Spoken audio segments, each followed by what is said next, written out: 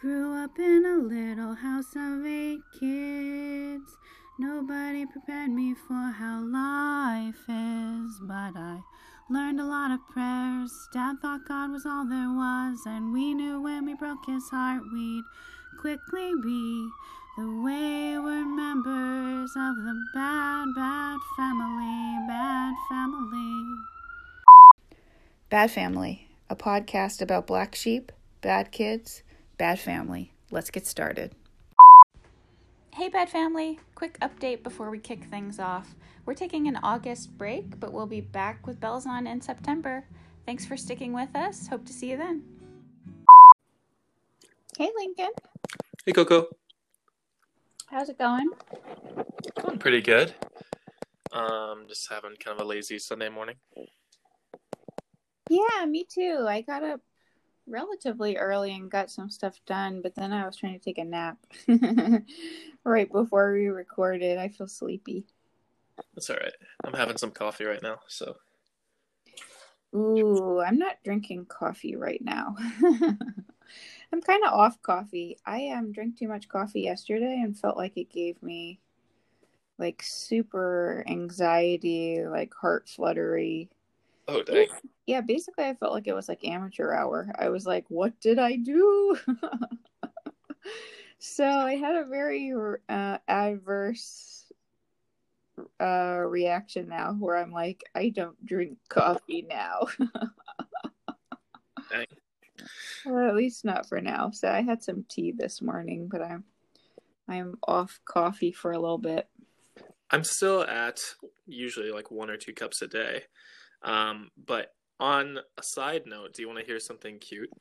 Yes, always. My house is pretty cold, so I just walked outside of my, and we got a new kitten a few days ago, and I see that she crawled inside of a pillowcase on the couch and is just sleeping there. Aw, cutie candy. What did you name her again? I can't remember. Her name is Petra. Petra. I was thinking maybe it was Pia. Petra's a very darling name. Thank you. Well, this is not so cute, but our cats do the opposite. Our house is always really hot, except for our bedroom where we have our main. We only have one air conditioning unit, but it's like a floor unit that connects to the window. So it's a strong air conditioner, but it's not strong enough for our entire apartment. So it just gets varying degrees of hotter as you go toward our kitchen, which is like the door. So our bedroom is cool, and then it's less cool in the living room, and then like flaming hot in the kitchen and in the bathroom. So our cats will usually be in here asleep in the bedroom because it's the coolest place in the house. Or else sometimes Crow gets on top of the refrigerator because I think it might feel cool up there. I don't know. Where did you get them both? Crow was a friend's cat, one of Matt's friends' moms. His friend Jaja's mom was moving and couldn't take the cat with her. So we adopted him, and then we adopted Little Cat on the street. I used to take the ferry down to downtown Manhattan, Wall Street stop. I forget what it was called, 11th Street Ferry, whatever the downtown ferry stop was. And then at the ferry here in Greenpoint, there was a sign about a cat that needed to be adopted from a local cat colony. We live in Brooklyn, and there's like these little cat colonies every few blocks, which are just like people feeding outdoor feral or half feral cats. And we adopted one who we named Little, and she is incredibly sweet, but Cute. Also it was very clear that after we got her that she was mostly feral. It took her maybe 6 months to like come out from under the bed.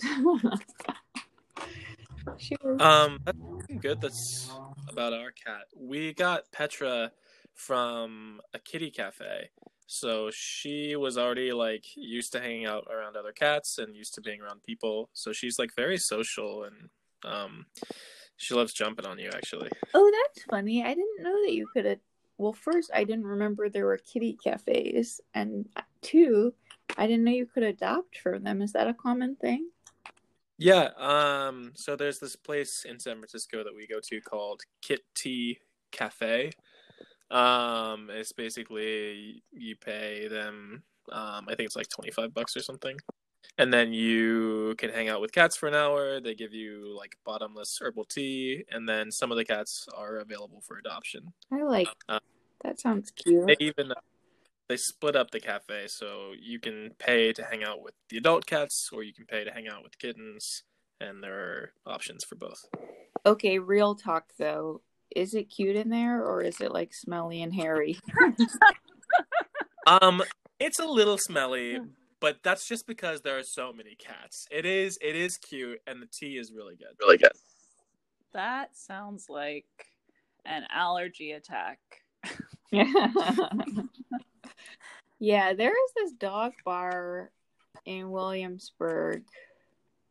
I can't remember what it was called. It's not called Mad Dog, but it's called something like that. Big Dog, Bad Dog. I can't remember. But everybody was always like, "Oh, I love that bar."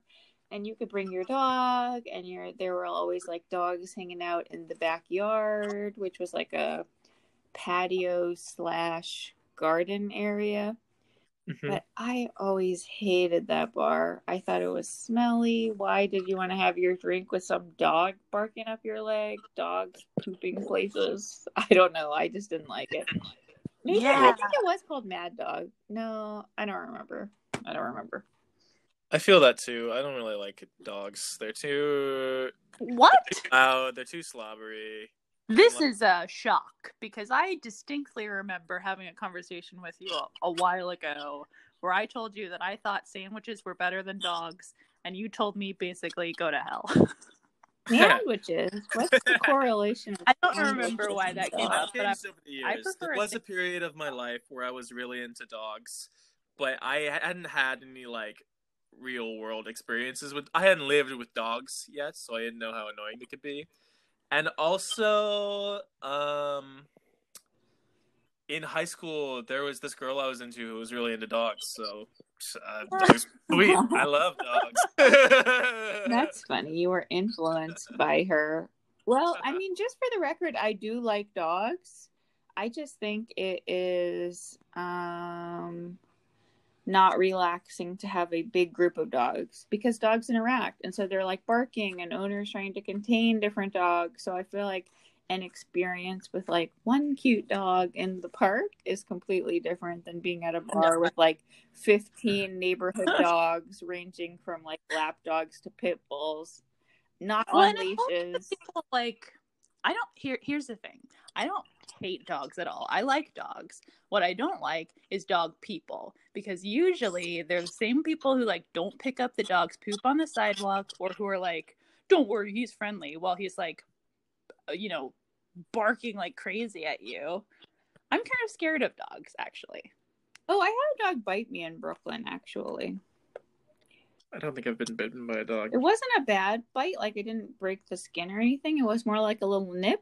But it just surprised me because I was walking down the street and this person walking their dog was just like, like yep or something. And I was just like, oh, that was a couple years ago. Don't like that. Well, I guess we are cautious dog supporters. But not a dog lover. Well, I support other people having dogs, but I don't. Yeah, me too. We didn't grow up with dogs. Mom did. Mom had Nephi, a little Cocker Spaniel named Nephi, but we didn't grow up with dogs. Yeah. So, does not believe in pets. No, I can't remember if Dad's allergic or not. I know Mom is allergic. He's not allergic. He just said that so that we wouldn't adopt a cat. I think I think his wallet was allergic. Yeah. I think growing up on the island, his attitude is like, why would I feed this thing if I'm not going to eat it? That's probably a simplification, but there might be some truth there. I don't know. Well, anyway, I guess let's go ahead and get started. Since this is our last episode before taking a little break in August, I thought for Tell Us Apart, it would be fun to, kind of end how we started by doing little introductions of ourselves, and seeing what, if anything, changed, or what we've, if we perceive ourselves any differently 3 months later, now that it's August and we started this in early May. Pandemic times, 2020, baby. 2020. 20. Okay, do you want to go first? Sure, I can go first. When I was thinking about this, I just wrote down some words. I remember that in the first episode, I had a really hard time defining myself, and I think I'm more comfortable now. I'm a New Yorker. I think I would like to define myself, the most by my relationships, being like a daughter, a sister, a friend. Also, I think I'm more comfortable defining myself through my career now as well, that I'm a director of a research department at a law firm. But despite that, I guess that's still difficult for me to say for whatever reason, but I think, like, related to work, I am a leader, but I'm more comfortable calling myself like a mentor or a problem solver, or like even a team player. And definitely these last 3 months, I think that I am a facilitator of this podcast, but also of conversations with friends and people, and that has been on teams at work and with our family, and in my relationships. I'm definitely feeling strongly like a facilitator. And then something I've never said, but I feel like probably feels like strong identity right now, since there's been very little to do, is I feel very strongly like a foodie. Like, like eating good food is my life now. Oh, I saw that ratatouille that y'all made. That looks delicious on Instagram. Oh yeah, I didn't make that, Matt. I just ate it. But it was delicious. So, in saying that, I guess I'm still not super comfortable identifying myself, but I think I'm getting better. I definitely feel like I learned some things these 3 months. Nice. Thank you, Coco. You're welcome. Who's next? Who's next? I can go. Lincoln. Hi, I'm Lincoln. I work in education, and I like what I do. I am a better guitar player now than when we first started this podcast. I am the proud father of a new kitty, Petra. Aww. I love you called yourself father too. Cat daddy. Yeah, I'm a newly made cat daddy. Ew. Gonna speak for the audience there and say ew. What else? I am a proud brother to smart siblings. And I've enjoyed being on this podcast. Thank you. Yeah. Cool. Good one, Link.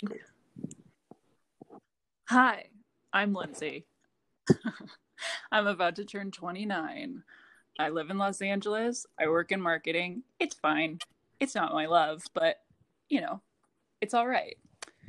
I am creative and empathetic and smart and a peacemaker, I hope. Let's see. How am I different from when quarantine started? I think I am more forgiving of myself. And maybe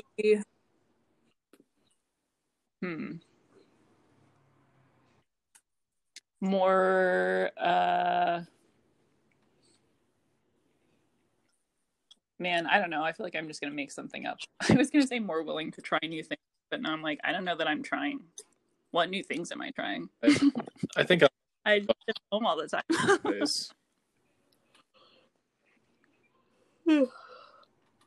I don't know. I'm yawning, so I guess I'm just laughing because I think Lincoln has been yawning throughout the podcast, so I'm becoming Lincoln. Yeah. As you guys were giving your introductions, I realized I never even said my name. Wow. Makes you think. Yeah, makes one think. Well, anyway, thanks for doing that. I thought that was helpful. I'm not sure I did a good job better introducing myself, but I do feel like I've grown leaps and bounds in 3 months. I feel like a different person. Maybe we all do, just from like having lived through the past pandemic months, but I feel different.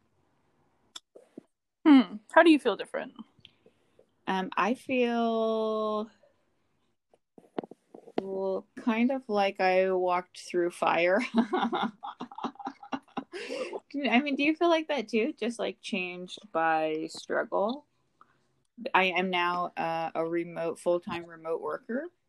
You know, I was just like, when we started, I wasn't. We hadn't gone remote yet. We were still, I think, commuting for like another week. At least I was.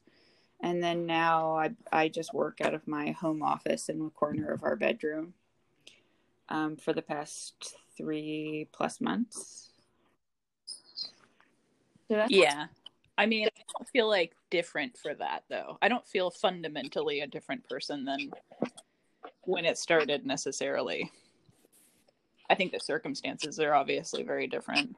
Oh, I do. Maybe it's not just pandemic. Maybe it's just like challenges at work. But I feel like I've recognized a lot about myself, both good things, you know, what I'm really good at, what I've accomplished, but also bad things, you know, that like I can't do everything. I cannot, you know, always just like muscle through things. I have to take breaks. I have to take lunch. I have to have like healthier work-life balance, or like I just don't do well. Yeah, you have to for yourself. And if you're not at the office, it's on you to sort of like decide when and where those limits are going to be and when breaks are going to happen. Yeah. I guess that's primarily how I feel very different. Also just and maybe I feel different too just from being in like this perpetual state of unknowing. Do you know what I mean? Like in March I knew what my career was. We weren't sure if we were going to go to, you know, on our London trip in April, Lindsay, but for the most part we kind of knew what our lives looked like, you know? Work or summer or I don't know. We just knew what life was. And I feel like 3 months later, I have no idea what life is. Yeah. Well, sort of. That's interesting. In some ways, yeah, the contours of life feel very unstable, but at the same time, it's so repetitive.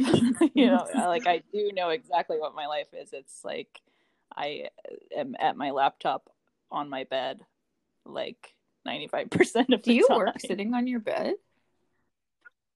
Well, yeah, because our apartment is really small. So, you know, Nina will sit at our little tiny kitchen table, and she takes a lot more calls than I do. So I will just stay in my room in case I have a call or I need to like concentrate. Doesn't that hurt your back? It's not ideal. I've been doing. That's one thing that is very different. Is I now have to do a lot of like like hip flexor stretches. I've been looking up a lot of like lower back stretches. Dang, Lindsay, I think the number one best thing you could do for yourself is just purchase a very cheap little desk for a corner of your room and a chair. Like, I gotta. Don't really have room for it. You don't have anywhere. Our All you would apartment need literally is like the space for a chair. Yeah. I'll think about it. Well, I personally feel like you can't afford not to. If you're planning to work the rest of the year sitting on your bed, I think that's bananas. The bed is gonna hurt your back. Yeah, not to be judgmental, but I think you would be making an irrevocably wrong and woefully stupid life choice. All right. Well, that's your opinion. I guess, I'm projecting because my back was hurting so much before I bought this chair on Wayfair that is a lifesaver. Oh, my shoulders have been kind of hurting just because I'll sit in bed sometimes too, just to watch TV or whatever. But my posture will normally like really hurt my back or my shoulders if I'm leaning weird. So I bought this CBD lotion from Whole Foods and it's so good. Oh man, this sounds almost like a joke, but tell me what does it tenderize your muscles? Like, my body is instantly relaxed after I put. Oh, I have something like that, like a CBD balm that I got for period cramps. It is excellent. It's pretty great. Oh my gosh, it feels so good. Really? Yeah. It's like all the knots on my shoulders just like flatten out as soon as I put that stuff on. All right, I'm not gonna knock it till I've tried it. I'm just laughing because there's this whole like subplot storyline on Madam Secretary where there is this CBD lobbyist that everyone's making fun of because he's always like trying to get Congress people to support the marijuana lobby and like bringing them gift baskets of like CBD oils and lotions and chapsticks. I mean, I had seen like people on Instagram market for it, so I was just walked by an aisle on Whole Foods. I saw a little bottle of it. I thought I'd try it, but yeah, it's great. Wait, they aren't lying. I saw a CBD chapstick on Need Supply. I was looking at needsupply.com last night because I heard that they're going out of business. Need Supply is a store in Richmond where we grew up. Well. And I thought to myself, what in the world would you need CBD on your lips for? Just like a numbing, tingly element? How is that supposed to be? Why chapstick? Explain this to me. I think a lot of it is marketing. I think it's just kind of like, it's for wellness. Is it like because on your lips you could smell it? You know how Mom used to put mentholatum under her nose because the like menthol was like helping you breathe, like an airway opener? Right. But that actually does like open up your airways. I don't think that CBD does that. But maybe I just don't know. I don't know. I just thought you guys might know. I don't know that CBD has a smell. It's not the same as like, like weed candles, like cannabis scented candles.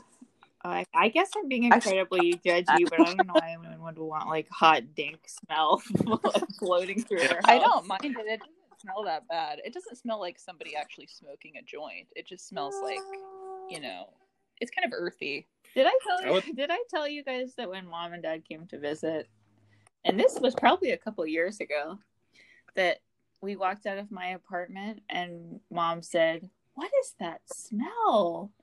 And I said, "That, Mother, is the smell of marijuana." That happened with Lauren one time. She was like, "What is this skunk smell?" I was like,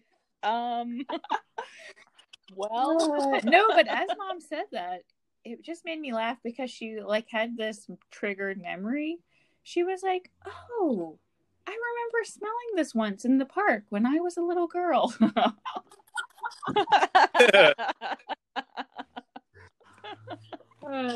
Somebody was having a good time. That just made me laugh.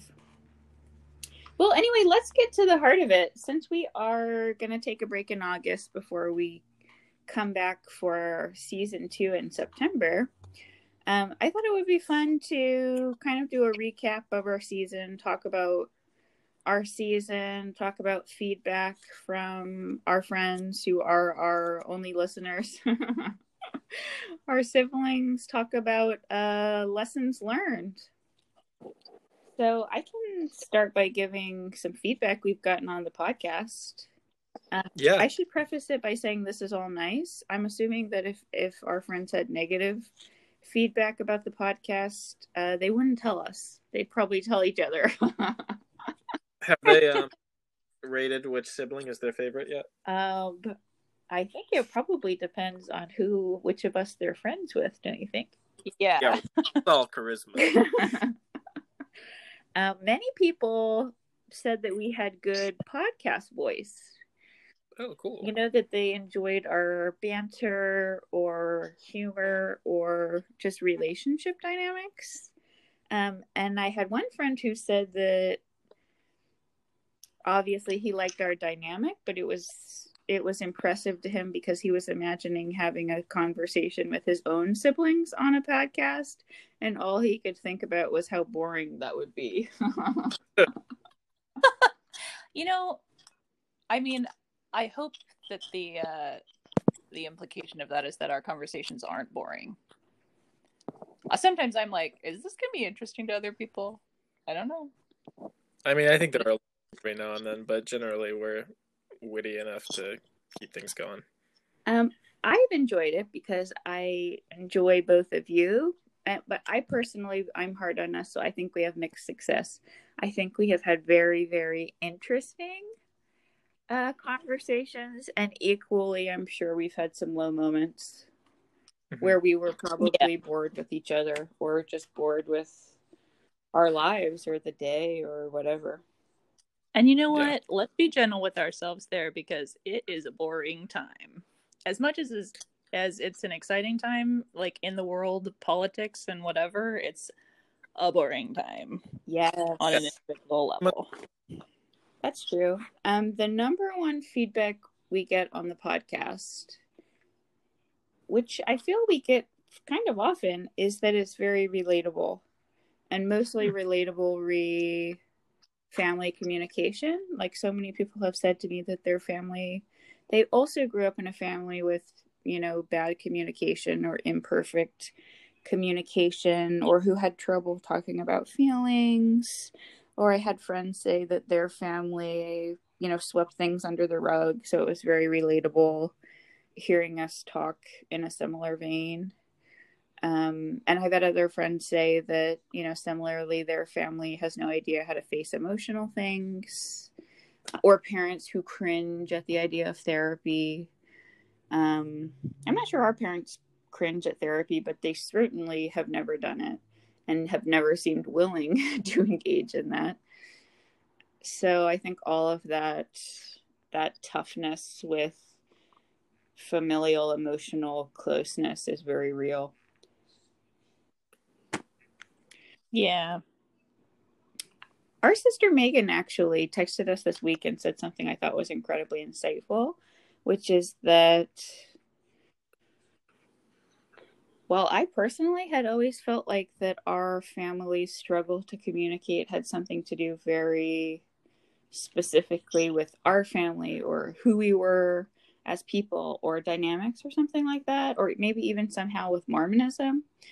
Megan was saying that she had realized that it's largely generational, that for the most part, our parents were even less close to their own parents than they are with us, so that they felt they had made these great emotional strides because they were closer to us than they had been with their own parents. but like as the children in that dynamic, like we wanted even more emotional closeness. Like we hope to be even closer with, or more open with our own children, you know, if we have children, than we were with our own parents. So that was incredibly enlightening to me, this idea that it was generational. I think that definitely sounds accurate, especially with Dad. I feel like I have a distinct memory one time of like, I don't even remember what the argument was or what, but we had like an emotional conversation, and he told me something like, my dad never told me he was proud of me. Aww. And like, yeah, that's, you know, it's just from everything I've ever heard about the way that relationship between our grandpa and Dad was like, it just sounds like that was very difficult and fraught, and like obviously shaped the way Dad is as our dad. Yeah, that's true. Also, I think some of what he projects on us comes from his own relationship with his own parents. Like, if you guys remember when we all went to San Diego for a family reunion, like, I don't know, maybe that was like 7 years ago, but Dad like took us all to his parents' graves and was saying, when my parents died, I had left the church, and there's nothing that I regret more than not being active in the church when my parents died, which is why it's so important to me that you all return to the church before I die. I don't know. Do you see how I feel But like I think it was his own, not, I mean, in a weird way, it's kind of sweet because he felt all this anguish at not being able to rectify his relationship with his parents related to the church before they passed away. And I don't think he wanted that for us. Right. I just think that, I mean, you know, obviously I don't think that that's the correct way to go about it, but I also understand where he's coming from, sort of. It's difficult.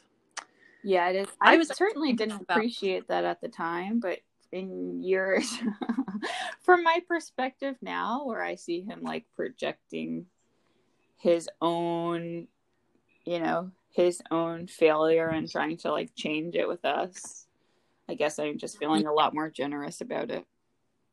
I just think it's interesting that he still thinks of it as like the onus is upon you, the child, rather than as the parent, you know, taking a little bit more of a global perspective of it.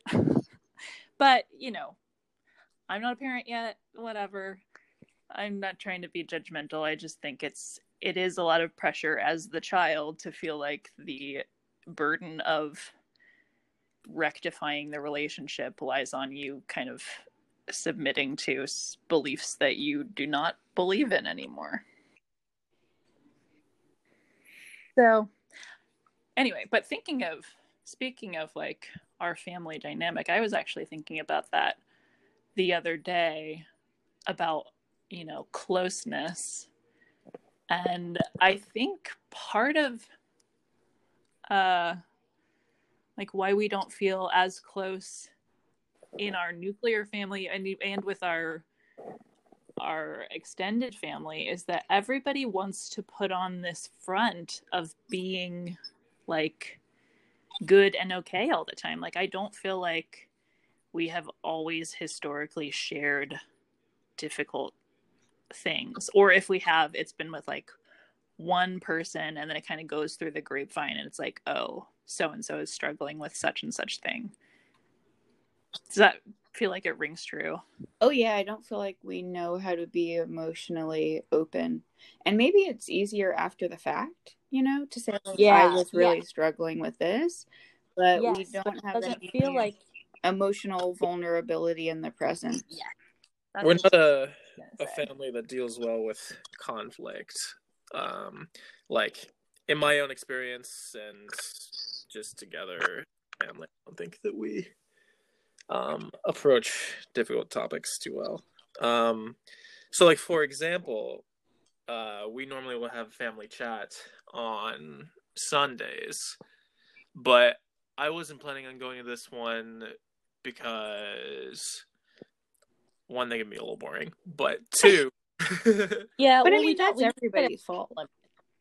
no, but two, last week Mom and Dad hurt my feelings, so instead of talking to them about it, I just am going to ignore them for a little while. Wait, what did they do to hurt your feelings? Yeah, what did they say? I didn't catch that. I'm sorry. I don't think I saw you on the call last week, so.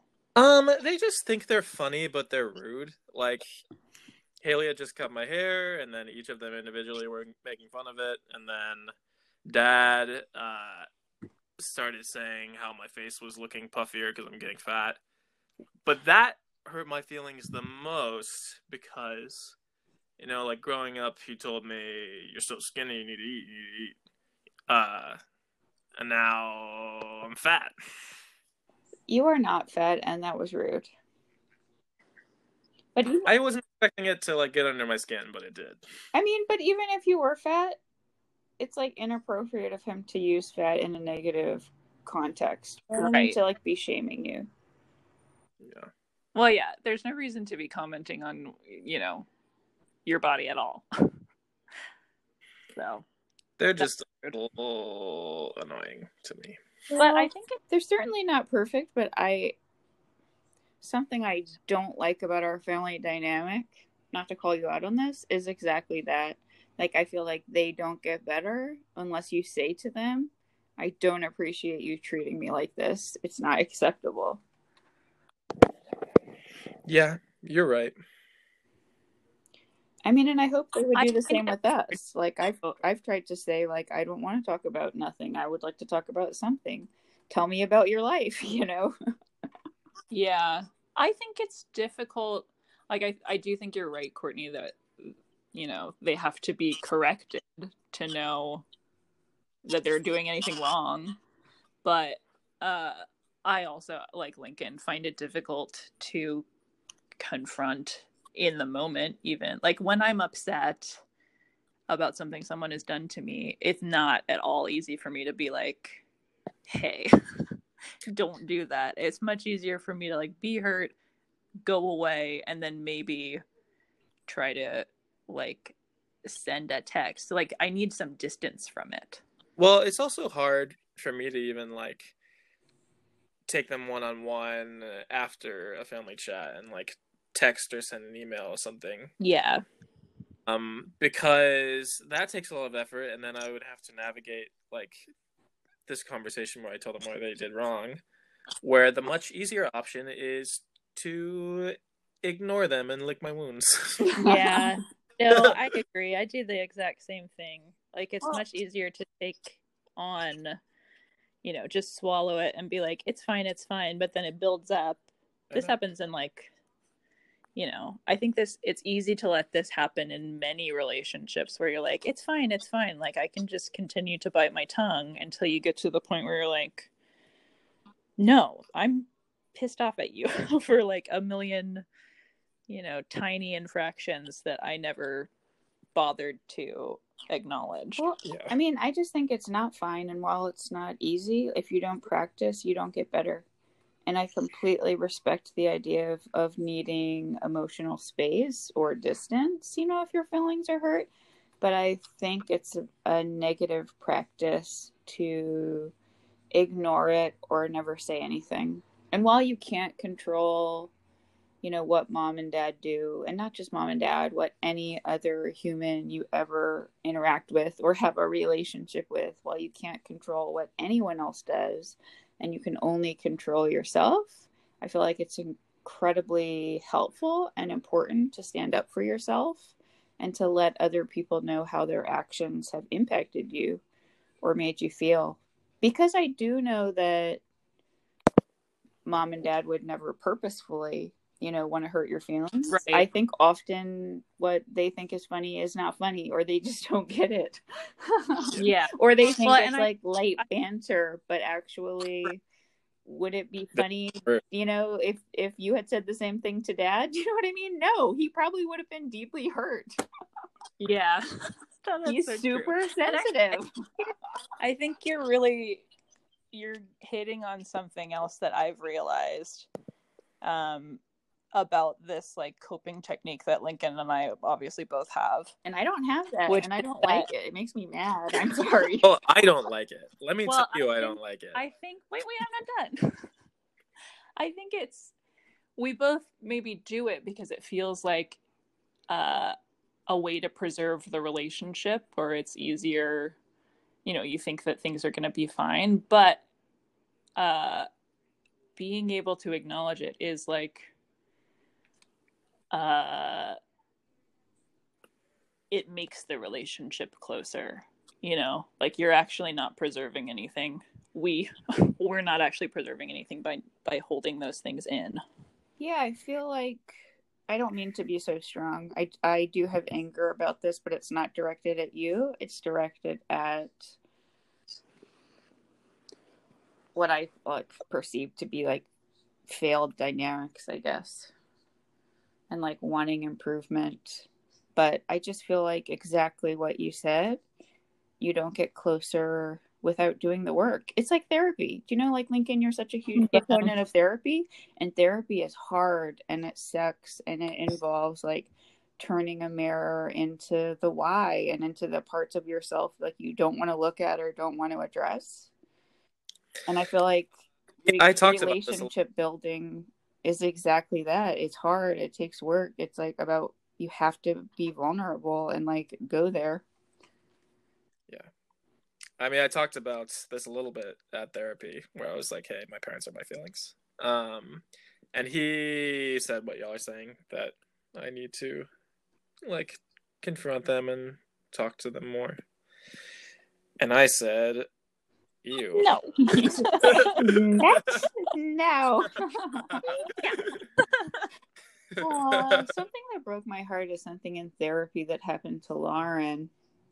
She may have told you this story where Lauren was having a really hard time a couple of years ago because she so deeply in her heart just wanted to make mom and dad happy and just do exactly, you know, what they wanted. And she was talking to her therapist, and I don't even remember the context of what they were talking about, but Lauren was like, my parents want me to do this. And her therapist was like, but what do you want? And she was like, my parents want me to do this. And the therapist was like, but what do you want? And she was like, I want what my parents want. You know, like she couldn't even like identify her own feelings because the layer of just like, I think wanting to be a good daughter and so wanting to please our parents was so strong, which I think we all have to some degree. Yeah. That just broke my heart. I totally understood it. I totally related to that. But like Lauren not even being able to see herself through that like very strong pull. Yeah. Was eye-opening for me. It's hard. It is hard. I understand that. I also feel sort of distant from it because it feels like, you know, going on 10 years of like not doing what they want and not being what they want. And not that that doesn't have its own scars, but it's like, at least I feel like I know more about what I want. I'm happy about that, especially if it makes you feel more confident and independent. Yeah. I think I've always been contrary enough that I was always going to a degree going to say what I wanted or do what I wanted, but I've also always been a people pleaser so much to a degree that even though like I've irrevocably disappointed mom and dad by leaving the church, I feel like I'm always trying to make it up in other ways that will never make it up, you know? Yeah. I don't feel that way. I just don't feel like I would even know how, or much less, you know, I don't know, that it was. I mean, and where you're coming. I'm happy that I am at a point in my life where I don't have to like ask them or you for money to get by, and I think that they're happy that we can all support ourselves. But that's like the best I can give them. Well, I feel Yeah. like I'm trying to take care of them now. Do you know what I mean? Like I'm trying to organize their retirement and like think about helping them get a house when they retire and things like that. I feel like I'm reverse parenting them, or like I'm trying to parent them now and take care of them in the way that they took care of me. Yeah. I Which think that's good. I'm not even sure they want that relationship. I think they do appreciate it in some ways, but maybe it's also like humbling in other ways. Because I mean I've seen you do it where you're like, let's sort out your will. Let's like figure out how you know, your retirement. And it, you know, not that I feel any like resentment in their reactions, but there's like a little bit of I don't know. Have you noticed like an edge of resistance where they're kind of like, well, yes, but we'll just have to see.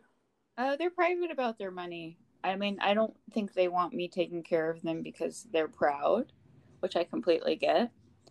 But they're not private about wanting help and wanting to, in that they like financial advice for me. Do you know what I mean? Like they're constantly Yeah. so grateful. I explained to them the concept of emergency savings.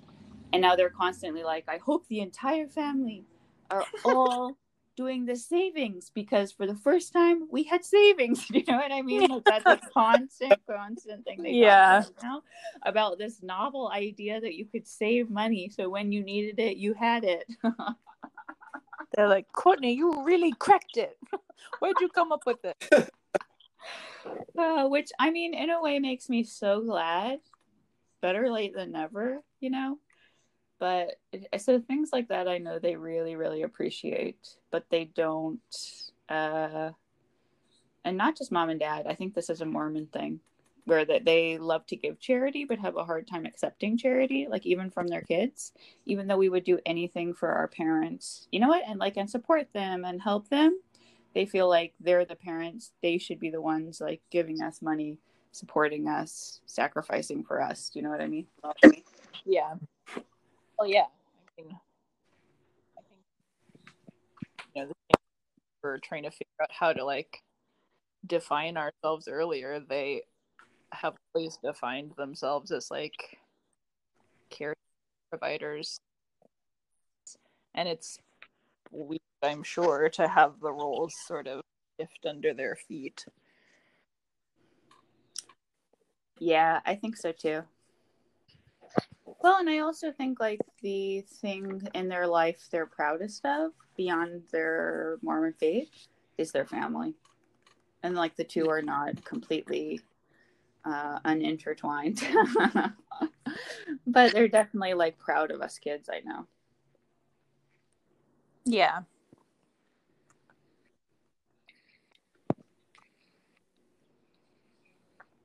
So that's basically the feedback I've gotten on the podcast. There were like individual things about individual episodes, but it also let's had hear. to do with being relatable, like friends who could relate to our episode about relationships or conflict and how we deal with conflict. Someone very kindly said they thought our family was smart and sweet. That's nice. I think, you know what? I'll own that. I think we are, on the whole, smart, sweet people. We're smarty sweeties. Sweetie smarties. Really I don't think we try to be smart, but I do think we try very, very hard to be kind, even when it's challenging. Mm-hmm. I still try to be both, but Yeah, speak for yourself. I don't think. Well, I think that's like a misconception about what it is to be smart, because I don't think kind of people who are like, you know, constantly trying to bring people up on facts and like provide statistics and blah blah blah. But I do think that we like to be well informed, and that I I think that we each have like pretty high emotional intelligence. Mm-hmm. Where do you think we got high emotional intelligence from? Do you think it was learned at home? From like maybe that seems funny to say because we clearly struggle, but I was wondering if like the reflective process of being a Mormon where you worship and turn your thoughts inward weekly had to do with something with developing emotional intelligence. I don't think Mormonism had anything to do with my own emotional intelligence, but that was because I didn't pay much attention during Sunday school classes, if I'm being honest. My own personal emotional intelligence just came from hard experiences after high school, and then also part of it was from Mission U, and I was taking emotional intelligence classes through that program. I didn't know you took classes on that. Yeah, like half the course was like soft skills and emotional intelligence. What kind of things did you do in that class? They had us excuse me. We had to take this one class called iLab that was based on this class from Stanford called Interpersonal Dynamics. So it was basically everybody sat in a circle in this room, and there would be a topic for the week, and you would talk about those things. So one of the topics was like, how do you think that you appear to other people? What is your like posture giving off? And then like you can talk about your impressions of the other different people in the room. There were some really interesting exercises. Like one where you wrote down the names of everyone else in the room, including yourself, in the order of the influence you think that they have within that group, and then you order all people. Like each person would line everyone up of everyone in the room in the order that they wrote down, so you can see what your opinion of yourself and other people is, and how that relates to other people's opinions. That's fascinating. Like I definitely know posture, how you're standing, leaning in, leaning out, legs crossed, legs uncrossed, big arms around you. All of that sort of makes an impression related to confidence or how you're positioning yourself in the world. But in the moment, I feel like it can be very challenging to be aware of that unless you practice. And I also feel like for me, it depends on who I'm talking to. Like there are times at work where I'm incredibly confident. I'm the director, I'm projecting, I'm presenting something, it's very clear that I'm leading something. And then there are times where I'm very much not doing that. Yeah, but that's a layer of social intelligence as well, as like being able to adjust to these different contexts. Obviously, you're not going to be, you're not going to be the leader, the director in every social situation. That's definitely true. Something I realized though recently is that my confidence is not impermeable. Oh, mine's not, for sure. You know what I mean? Like I'm incredibly confident in some things, in some aspects of my life, and incredibly unconfident in others. Or my supposedly rock solid confidence in my own like ability to lead or to get something done can be quickly crumbled by doing one thing wrong, and then I'll spiral. It's like how I drive. I'm not a bad driver. I'm a pretty solid, okay driver. But if I have people in the car and I do one thing wrong, I quickly deteriorate into the worst driver on the road. I just get embarrassed, and then it will like spiral. So, I mean, I also very rarely drive. We don't have a car here. But I have memories of like driving with friends, and then I'll like accidentally hit a rumble strip, and suddenly I'm doing everything wrong. It's like crazy. It's like, stop driving, please. Turn here now. You almost hit them. It's just like it's really bad, really fast. And I feel my confidence will do that sometimes too.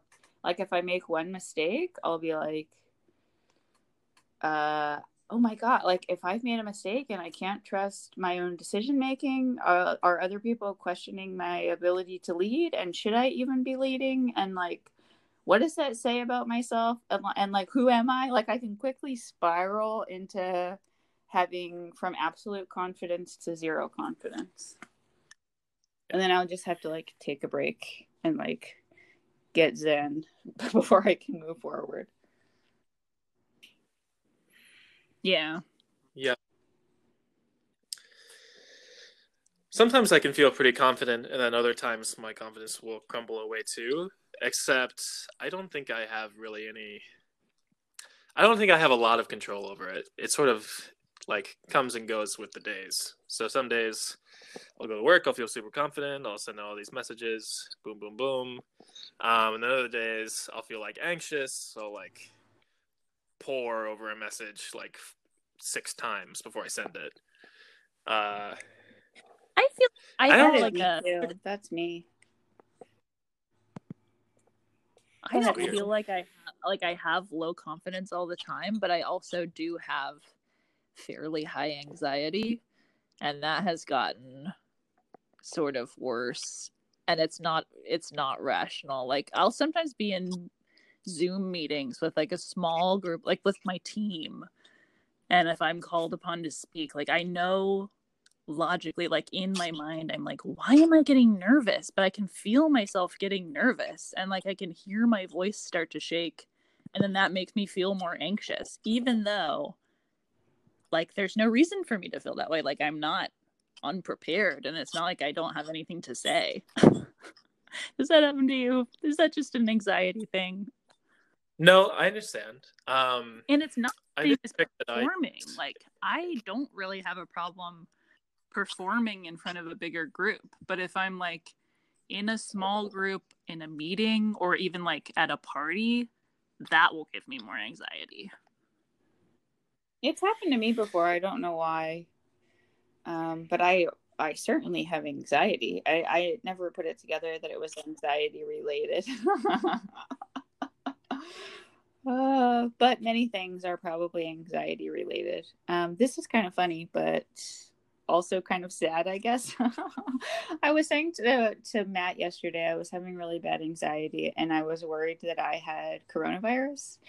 And I was saying to Matt, it feels like I'm having trouble breathing, and it's not like how they describe it. It doesn't feel like a band tightening around my chest. It feels like I'm just forgetting to breathe. And he was like, that sounds like anxiety, baby. Yeah. Oh no. That's anxiety. But yeah, that's anxiety, man. Yeah. I think the fear of anxiety will make you like paradoxically more anxious. So sometimes like if I start to feel anxious, I'll just tell myself, okay, I feel anxious, and then that will at least slightly reduce the anxiety I feel, because I'm not worried about appearing anxious because I already know, all right now I'm anxious. Oh yeah, I definitely think noting helps. I'm doing like a managing anxiety meditation course through Headspace right now, which is like 30 days of different, meditations to help you manage anxiety. And my task for today is to be aware of when I'm feeling anxious and not ponder on it or not try to change it or, feel like I have to review it. Just to simply note that I am or am not having anxiety when it's raising in my day. Yeah. Amen. So, well, I have been interested to see and also note in doing this podcast all the very many ways that we are similar, but also our subtle differences in how we talk and how we think and how we approach the world.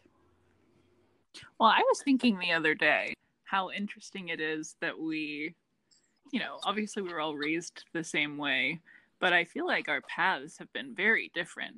Like I was reflecting on the episode where you were talking about how, Courtney, you were talking about how you like were still a devout practicing Mormon like well into your 20s and didn't leave until your late 20s. And now I'm in my late 20s and I haven't been a devout practicing Mormon since like 19, something like that. And Lincoln, I don't know that you ever were. Well, like, I was going, but Well, yeah, I mean, I officially was 20. it's just interesting. Like our paths have been sort of parallel, but not, not the same. Yeah, I think we've definitely had different branches. Well, also I'm older than you guys, so I'll be interested in like 6 years when you're where I am to see where you are. Yeah. Just like more time, what more time will do for your lives. I've also been interested this season. When I said I wanted to do the podcast and we recorded our first episode, I didn't have a whole lot of direction. I had just like read about making a podcast and how many people said like what your podcast will look like is not often what the first episode is like, that you sort of pivot and that you would iterate until you landed on what you wanted the format of your podcast to be. And I've been interested in that. I feel like the heart of our podcast is conversation and wanting to have real conversation and meaningful conversation, like big talk. I say big talk because I was thinking yesterday I caught up with some friends and I was thinking how nice it is to have meaningful conversation instead of just like small talk with small people. And I think this podcast for me has been the exact opposite of that. It's been like big talk with big people. And you guys are those big people. Yeah. Not literally, Lincoln. Your size is not important. So, I feel like that has been really clarified for me, but it's also been interesting topically, watching our progression through this very first season and how it follows not only the news and like events in the world, events in our lives, but also like a mental progression of what we're thinking about and maybe what specifically I'm thinking about, since I came up with, every week I was trying to sort of facilitate what we spoke about. Did it feel natural? Did it feel weird? What do you think? No, it felt pretty natural. I think we've gotten into the flow of it as the episodes of. Oh, here's a question. When people ask me what our podcast is about, I'm not sure exactly what to say, and I think I always describe it in a way that makes them not want to listen to it. I literally just described it to somebody as like, I said it's called Bad Family, and it's like we talk about our family and religion and stuff, which I think is, a broad but concise explanation of what we do. Yeah, Lincoln, how do you describe it if you've ever had to describe it to people? I haven't described it in very many words. Will normally say, hey, I made a podcast with my siblings. And we talk about a lot of different topics. We were political for a little while right after George Floyd, but we have done a lot of like religious talks and mainly family talks.